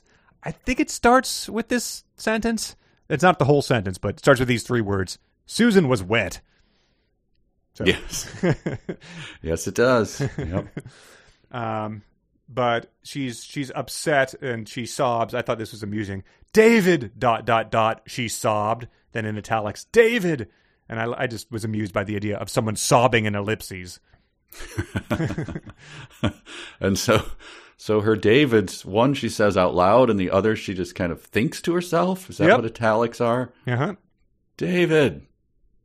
And then I just thought the second one, but you couldn't hear it. Yeah. Right. Okay. Yeah. Gotcha. But that's because, it seems like Hale has admitted to some malfeasance with David. But then this was also a funny way to put everything that's gone in crypto. At that moment, 10 feet below the crypto floor, Commander Strathmore stepped off the ladder onto the first landing. It had been a day of fiascos, which is mildly way to put it. There are actually 2 people dead in your office. Yes. Oh. Fiascos. Yes. Fiasco is like the coffee filter overflowed and like the whole pot of coffee like didn't go into the pot. It just flowed over the counter. Damn it. What a fiasco. Strathmore does that weird thing too. He does it even more. He thinks something and then it in italics. Like, even though Enzo Teccato's death would save thousands of lives in the future, Susan would never have agreed. She was a pacifist. I'm a pacifist too, thought Strathmore. I just don't have the luxury of acting like one. So, and that's in italics. Huh. So he's sort of having an argument with himself or something. Like, yes. It's but I just don't get how his technique here, what I'm supposed to take away. Differentiating this is parts all of him internal thinking. monologue. So yeah, I just don't get it. But then, essentially, he says the NSA could not afford another scandal. Strathmore needed a scapegoat. Besides, Greg Hale was a disaster waiting to happen. And I was just amused by that description because it's true, but they're not talking about the fact that he's a murderer. They're just talking about his disdain for his workplace type of thing. So that's what he's concerned about. But I don't get this. So it ends with sort of as though this is a reveal that he's sent this guy to shoot David. Like this was not a surprise at all, right? Didn't we know this already? Or at least heavily intuited it. I mean, well, so here's what it says. It says there had never been any doubt in the commander's mind who would kill Tancado. Tancado was in Spain, and Spain meant Hula Hot. The 42-year-old Portuguese mercenary was one of the commander's favorite pros. He'd been working for the NSA for years. The only catch was that Hula Hot was deaf, and I thought, well, he's also evidently a terrible shot. But yeah, it's confusing because we got a very brief reveal that Strathmore also sent 2 guys in a van over to Spain. And they were addressed for a paragraph, and we have not heard about them since. So he is just sending his guys for various unspecified other missions as well. Huh. Yeah. All right. Well, I just don't get this part. The only other thing that happened in this chapter was that the Numa guy, Numataka, calls up and demands the pass key, and Strathmore essentially says, like, there's no more deal, like, I'm not North Dakota. And we get the description of how he reacts. 12,000 miles away, Tokugen Numataka stood stunned at his plate glass window. His umami cigar hung limply in his mouth. The deal of his lifetime had just disintegrated before his eyes. And like I said, sort of about Shoshi's, we have so little left in this book that I do hope this is the end of what has been the dumbest, most pointless subplot in book history. I can't even imagine where this is going to go. Yeah. It was just a place to have a different location. So it's just a failed part of the plot that he has no action at all. He's just sitting in an office smoking cigars and talking to a guy. Yeah, he got a massage. Come on. Oh, that is true. I did see someone point out that there are 128 chapters, which I guess has significance from like a programming or bit standpoint. So it could have just been like fleshing that idiotic conceit out. Oh boy, that would infuriate me. Because you could just split them up. Whatever. Right, exactly, yeah. But yeah, so we go to chapter 97, which is another brief one. Very brief. Yeah. Yes. I think I have the plot written down as Fontaine calls Strathmore and lets it ring 6 times. That's the plot. He also sputters, "It's a goddamn disco down there." Yes. Which, upon seeing my life's work and national security being evaporating before your eyes, that would be my thought.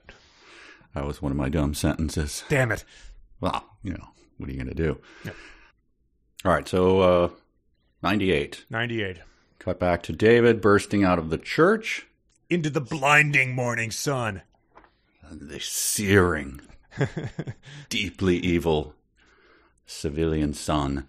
And, yeah, so it's presumably Hula Hot, damn it, is right in pursuit. But we get this. He steps out and he notices the trees. The trees were renowned in Seville as the birthplace of English marmalade. An 18th century English trader had purchased 36 bushels of oranges from the Seville church and taken them back to London, only to find the fruit inedibly bitter. He tried to make jam from the rinds and ended up having to add pounds of sugar just to make it palatable. Orange marmalade had been born. And I just thought to myself, what other... This is an odd technique. You're in the middle of an action scene. He'd just been shot. A guy had died in a church. It's a whole standalone paragraph of, explaining something that has no bearing on the plot. And I thought I'd never seen this before, so I did a little search on it. Oh, like Wikipedia? Just on the web in general. Oh. I used Netscape's Sweetest, and I went surfing. Well, that probably has some different access than my garbage that I'm using. I don't have any sweet browser.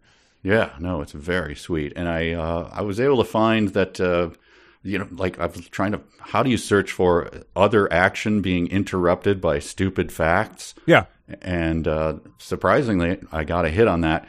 The original cut of The Fugitive, with which is, one big long action chase scene, right? Yeah. It's the train chase, the waterfall scene, and there's the famous waterfall scene. That hospital. In the original cut of it, there was something very similar to this. And it didn't make it into the final cut, but I was able to get a hold of the audio for it. I think it's just up on YouTube. You can see it if you want. Oh, cool. Yeah. Well, no, let's listen to it. I don't want to. Oh, okay. Yeah. All right. Yeah, we'll listen to it. It's a test audience screening, so you'll hear. I think you'll hear the reaction at the end too. So. Okay. Good. Yeah. Yeah. Let's give it a listen.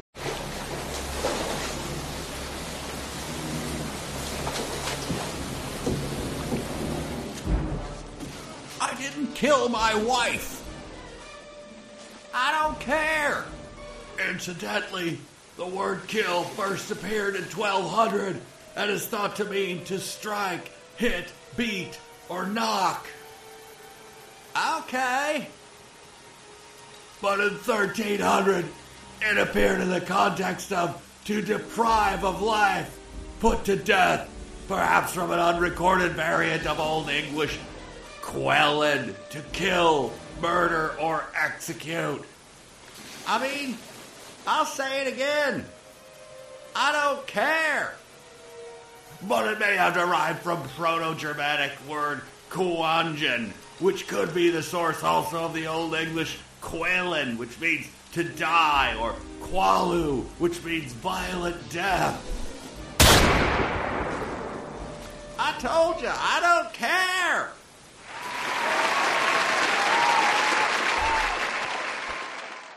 Yeah. So. Wow. Yeah. It's almost identical. Right. What? Yeah. Very weird thing to stop. Just keep the action going. But But I'm confused. The test audiences loved it. It seemed. Well, I guess they could, but then the movie was over then, so I guess that's what they said. We need to flesh this out. I think that's in the first act. So okay. You can't shoot your hero in the first act. Sure. Okay, that makes sense. Yeah. Yeah. And then, it shows what they know. It went on to win an Oscar and nominated for more.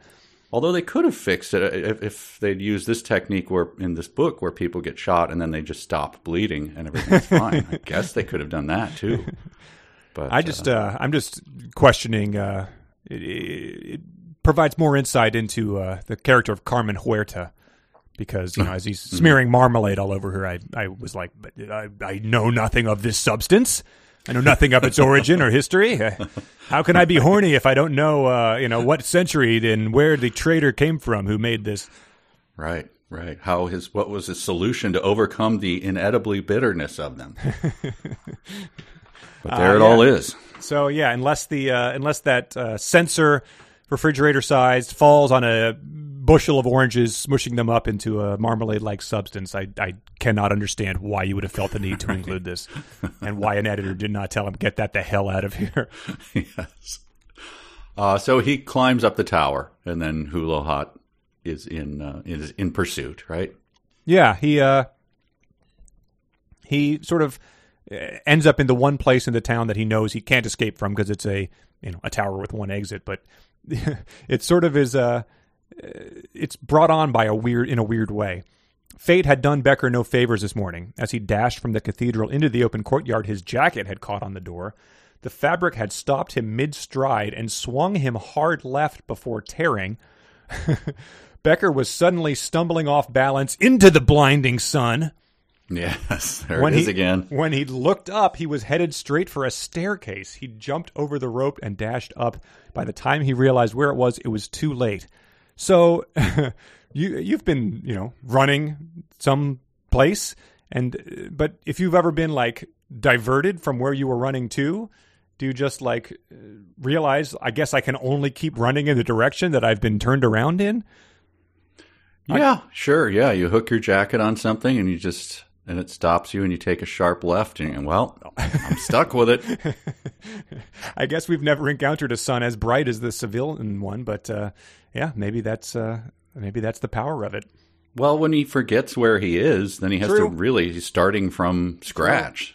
So Yeah, it was one of those moments. Snag your jacket, forget who you are, why you're in Seville, and head up some stairs in the tower. Well, yeah, so that's where it leaves them, and goes back to the NSA in Chapter 99. Fontaine is pounding his fist into his hand, pacing the conference room and staring out at the spinning crypto lights. Abort, goddammit, abort! And my instinct was to make a joke about him also shouting out, retry, fail! And then I looked that up, and that is like a MS-DOS level thing, which hasn't been used by anybody since probably 1994, and I felt bad about that. That was an infuriating command when you used to see that. Yeah, it has its own Wikipedia page for abort, retry, fail, because abort seems to imply the same thing as fail. But fail, right. I thought that was another worthless chapter, just trying to puff this thing up a little more. Because it's Midge just running around from office to office getting different people to care about what's happening, and it just never really, who cares? Yeah, and nothing has been advanced. I mean, and as we saw, she was still taking it, just taking it seriously 2 chapters ago. So, but the only thing I thought was notable was the director swung his gaze over to Midge, who was already crossing the room. She activated the speakerphone. "Go ahead, Jabba." Jabba's metallic voice boomed into the room. Yeah, which I guess I realized that meant because of the speakerphone, but it was an odd way to describe something as muffled. Staticky? Yeah. I don't know. Yeah. So maybe he just sounds like that all the time, and we just haven't been told about it till Chapter 99. The only thing I noted in this chapter is inconsistent exclamation points. We've talked about these before. They're just sort of sprinkled everywhere, but this is inconsistent. So I'll read it in the style in which it's written based on the exclamation points. "Abort! God damn it! Abort!" Midge appeared in the doorway, waving a fresh readout. "Director! Strathmore can't abort!" "What?" Brinkerhoff and Fontaine gasped in unison. "He tried, sir!" Midge held up the report. 4 times already! Translators locked in some sort of endless loop. So, absolutely everything with exclamation points except translators locked in some sort of endless loop. She calmed down by that time. Yeah, Everyone calmed down. Took a few deep breaths and just sort of, realized where she was, so... All right, that was the penultimate. We now come to the ultimate. My God, Chapter 100. Chapter 100. Whew. It is like a, when a third grader's like, I read chapter books now. It's like, this one has 100. It's like, well, that doesn't make you smart, kid. Settle down. Right. This begins with a strange boast from Hula Hot. Hula Hot's gun had a range significantly longer than a 5-foot candle pole. Well, good on you, sir. Yes, I was unfamiliar with the concept of a gun and what it might be able to do, so this is very, very informative for me. So he's trapped him in the tower, and they're going up the stairs. So it's, Dan Brown is going, imagine like a good filmmaker of action films doing this, like, Hitchcock in the tower or whatever. Vertigo, I thought of 1989 Batman, I thought of In Bruges, all things he was probably pulling from. Ah, yes, In Bruges. Yeah, that is a good tower thing. I like this just because by this point you have to just imagine that he's like a troll or just like a YouTube commenter where bile is just dripping from his mouth every time he types Spain. The stairs were steep. Tourists had died here. This was not America. No safety signs, no handrails, no insurance disclaimers. This was Spain. If you were stupid enough to fall, it was your own damn fault, regardless of who built the stairs. What happened to him there? I don't know. It's probably going to be something that would just like he got embarrassed by a girl with 170 IQ who he was, shouting her name at night, and he's just he's been bitter about it ever since. Oh, but we do get the squash again. It comes back. It's so good because he has to hang out of the window, and so Becker thanked God that his day. I thought he had contempt for God. Well, whatever. He had contempt for religion. I don't know his own stance. Becker thanked God that his daily squash routine involved 20 minutes on the Nautilus machine to develop his biceps for a harder overhead serve. Thank you for explaining why people use novelist machines. Unfortunately, despite his strong arms, Becker was now having trouble pulling himself back in. His shoulders burned. His side felt as if it were tearing open. It, in fact, is torn open. Yeah. The rough-cut stone ledge provided little grip, grating into his fingertips like broken glass. But squash comes. You thought it was done? No way. When you think about the most jacked athletes out there, who you look at Mark McGuire's arms or some of those arm wrestles and over the top. When you think about biceps, you're thinking of the guys playing squash at the local health club. That's because of their harder overhead serve, of course. The only other note I have about this chapter was this bit about Hula Hot, who has come in and.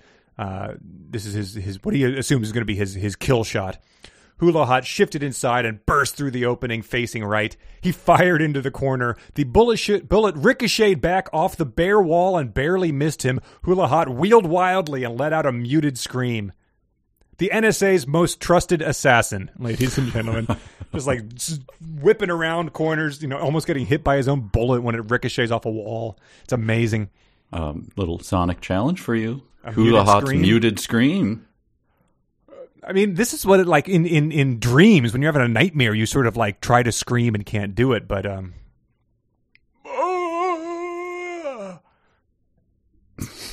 I don't know, like what, like it has a trump. That's mine. Do that again. Wow, that's screaming without opening your mouth. Stepping on a cat in a cartoon or something, or like a trumpet mute, like wah, wah, wah, wah, wah. Yes. But again, Chekhov's candle pole. Becker uses it to smash Hula Hot's legs, I guess. Mm-hmm. And he tumbles down the stairs. Yeah. Hula Hot, I guess he climbed back in the window, ran down a few flights of stairs ahead of him, and then grabbed a pole off the wall with his giant biceps and tripped the guy. Right. So it ends up being sort of a Three Stooges end to our... Well, we don't know if it's what happened to Hula Hot. Oh, no. He's got to get flattened by the fridge, please. Okay, all right. All right, so there it is. That's it, yeah. 100 chapters we've read through. Yeah, we have 28 to go, and I think that's the final section. They are even shorter. It's all been the same amount of words every time. So, like, yep, we're getting to a marriage proposal. We're getting to Netscape's sweetest browser. It's a lot to look forward to. Man, I'm so glad we did that. It's like, it's the light at the end of the tunnel, I guess, something to look forward to. Did you ever use Netscape? I did, yeah. I did because I don't know why. It just was not Internet Explorer. I mean, at some point you had to get a browser to use with something, so... Yeah. Oh, I think it was really hyped, and didn't it? It was at one time Netscape worth like $1 million, billion, jillion or something. Yeah. Yep. Maybe Yahoo bought it. That sounds familiar, but yep, it was its own thing. Even though it was a free product, that I wasn't sure who would ever pay to use it. And... Oh, sorry, everyone out there. I'm turning my phone off right now. This is. You're Bush League. Ignoring Midge's call. Yes. Damn it, why doesn't he pick up? All right, we're silenced now. All right, well, now that we're silenced, we should probably read some of the dumb sentences people sent in. A sentence begins with a capital letter. A capital letter is a letter that's big. A capital letter is not a small letter. A capital letter is big, big, big. So this is the dumb sentence of the week. These are sentences that are sent in by our listeners, many of whom are Patreon supporters. Patreon has been, lit with activity this week, and this whole stretch of pandemic time, and we appreciate everyone who's been participating there, who chips in.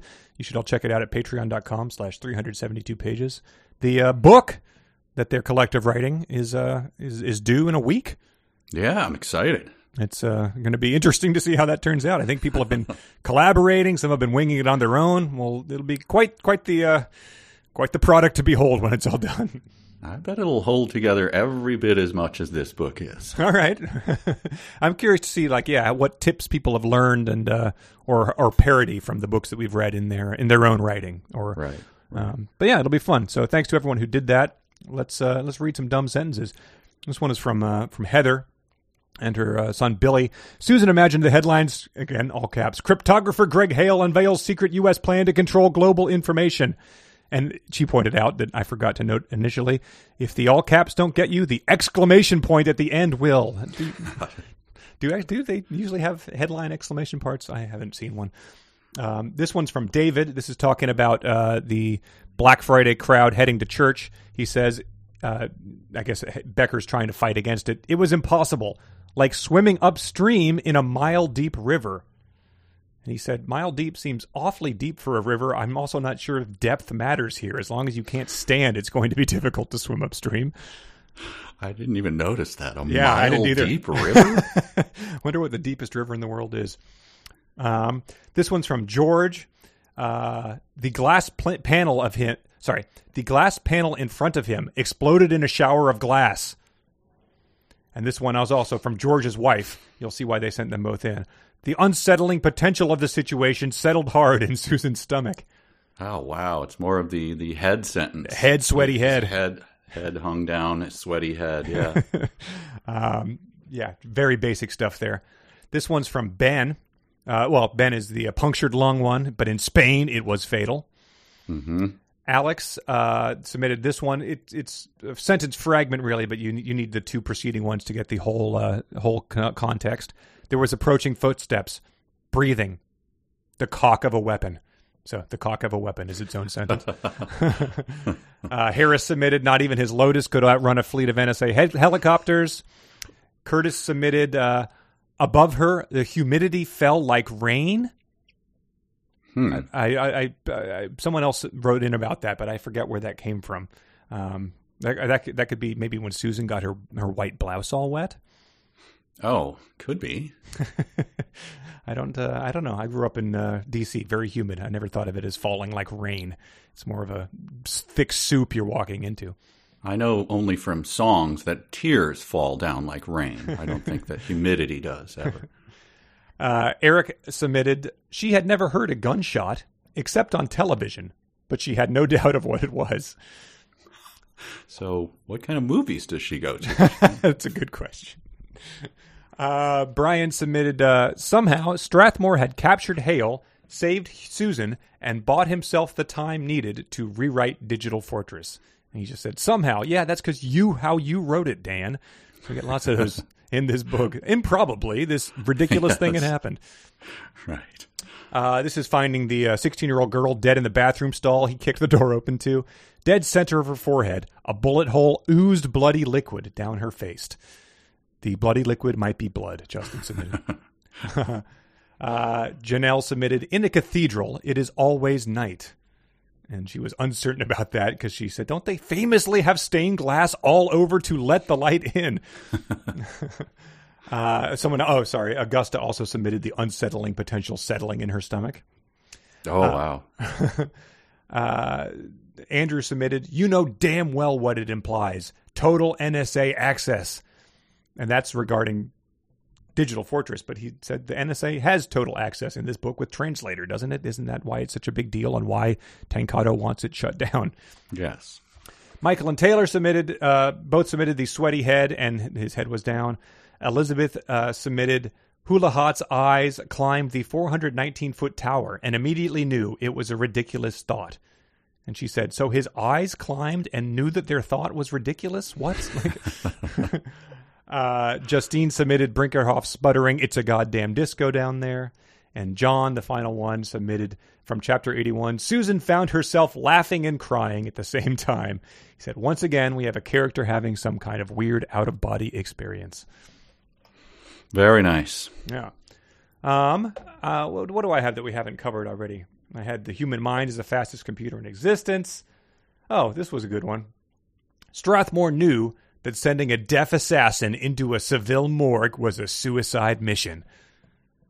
Boy. Did he knew that? Has he thought about that whole policy? Because he's just sending him to shoot people in the street.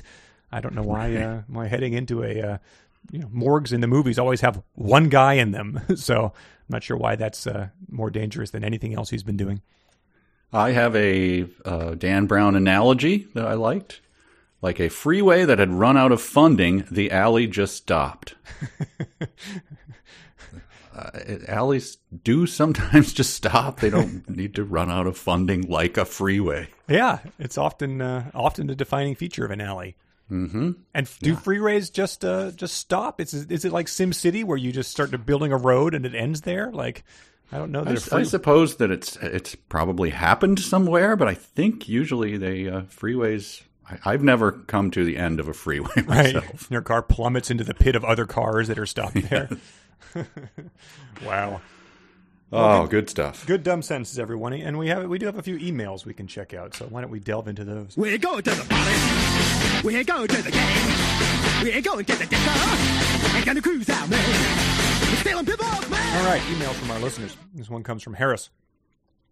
Susan might be the worst protagonist in 372 history, with the possible exception of Bob Honey, but he was supposed to be vile, I think. Has she accomplished anything in the first 100 chapters? Everything she figures out, A, has either been figured out by other characters, or B, is completely wrong. Why would Greg Hale rue David Becker's fate in his suicide note? It would be less conspicuous if it was signed with Strathmore crossed out and Greg Hale written in. Now, on top of that, our hero is readily willing to cover up a murder, destroy evidence at an NSA facility, and commit multiple crimes against the state, all because she thinks her boss is super cool and she hates privacy rights. On top of that, Strathmore was actually driven mad by his love for her and is actively engaging in treason and murders because she's so hot. Bella from Twilight has more integrity. I will take your word on that. Yeah, it's a bold claim. Strong words, yeah. This one is from Lindsay. My husband and I are huge fans of 372 Pages. Thank you. We've been listening to you guys discuss Digital Fortress, and the mention of the harsh, unforgiving Seville sun actually unearthed the memory of a trip we took to Japan. And she sent in pictures of this, so I'll post those on Twitter. While we were in Japan, we looked into climbing Mount Fuji, and one of the pamphlets we picked up contained the phrase, "The sunshine is a powerful adversary." On one hand, it's weird and overly dramatic translation, but not entirely untrue. If you are climbing Mount Fuji, the sun could be potentially harmful. There are no trees, shrubs, or foliage on Mount Fuji, so there is no escape from the sun. It's not just the sunburn you have to watch out for, though. It's the strenuous physical activity of climbing a mountain, plus the thin oxygen and high altitude. The sunshine is a powerful adversary. Sounds like it came out of a badly translated video game, but it has some merit. I've never been to Spain, but I assume Seville is nothing like Mount Fuji. There are shady places to rest. Oxygen and altitude are normal, and the act of walking around is probably not too strenuous. And yeah, so these are adorable Japanese cartoon characters saying things like, "The sun is a powerful adversary," that I will post. Nice. This one comes from Taylor. The plot of this book boils down to old man downloads a virus off the internet. He says, yeah, that's true. The grossest and most unnecessary reveal is Strathmore lusting after Susan. Why did Brown feel it was necessary to change the nature of this relationship so late in the book? Why couldn't it have just stayed paternal? I feel like almost every author we've encountered on this podcast has been horny in their own unique way, but Brown seems to have a particularly unpleasant imagination. Now that I think of it, our least horny author is probably Dwight David Thrash.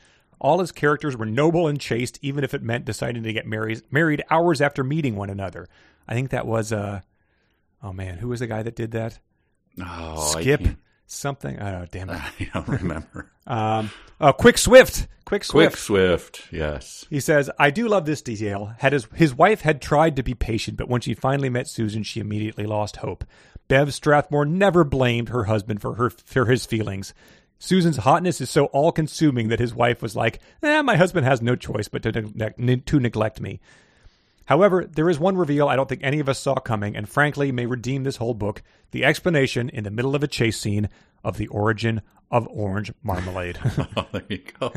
And Taylor reveals, he says this, just teasing, the climax of this book that we have not read yet is absolutely mind-blowing in its stupidity. So, eyes on the prize. Yeah, all right. This one comes from Lucas. This is an excerpt. Susan couldn't believe that Tancado would have allowed this to happen. He was a pacifist. He didn't intend to wreak destruction. This is some odd, then Lucas says, this is an odd logic. A pacifist can't hack someone? Imagine if in the real world people thought like this. Then he has a little dialogue here. Nixon, hey Bob, what's your progress on the Pentagon Papers? Haldeman, we have reason to believe this information was leaked by a RAND employee named Daniel Ellsberg. His specific ideals motivated him to relay information that would sabotage the war. Nixon, wait, he's a pacifist? That's right, sir. Well, then it couldn't have been him. Why would he want to wreak destruction? I think you're misunderstanding. Stop wasting your time with these lousy doves and find the real culprit. This next one comes from Thomas. I hadn't heard mention of this on the podcast, but Digital Fortress is actually Dan Brown's second book. The first was 187 Men to Avoid, and it's credited to Danielle Brown. And it is like, it appears to be like, sort of like You Might Be a Redneck, but like, you know, ladies, watch out for these kind of men. And I tried to find, oh, here's the description. For women of all ages and stages, from those naively starting out on their quest for true love to those who have been married before and should have known better, these one-line observations on the opposite sex serve as an amusing warning signs that ultimately save time, effort, and heartbreak in the never-ending search for Mr. Right. And so I tried to find excerpts from it, but like there's no read inside the book on Amazon, so there was no way to find what kind of quips he's dealing. But the first Amazon review, I thought was worth sharing. 1 star, unfortunate circumstance. I don't ever want to rate this purchase/experience. The book was received not the book I wanted to purchase. It was another book, a self-help book on closing the deal from the 60s or 70s. I had to guess I returned it immediately, with a barcode on a sticker on the back of the book with the title of the book I wanted on it. Part of me wonders if this couldn't have been a bait-and-switch tactic. I mean, it could have been a simple clerical mistake, but now I am hesitant to attempt to buy this book, even from a different vendor. I'll have to think on it because I really would like to look at this book, but don't want the hassle of returning it, especially so close to the holidays. What? This person thinks that it's a big scam that they made a fake book and then just put the sticker on another book? Yep, that's how the scam works. But wow. Yeah, it is an unfortunate circumstance, you have to admit. I do. And our final email comes from Theodore. Is anyone else keeping a running list of everything Dan Brown is wrong about? And if so, I have some additions.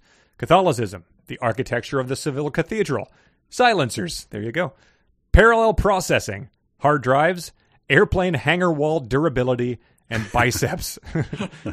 These are just what I can think of from the most recent reading assignment. I'm not sure I'm angry or spiteful enough to go back through the book and find everything he's wrong about.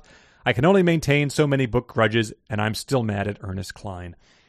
Oh, wow. His goes way back. Yeah, well, you know, I think we all have some lingering resentment from that, so. Yeah, no kidding. Well, there we go. Good emails, good dumb sentences, and a bad book that is coming to an end next week.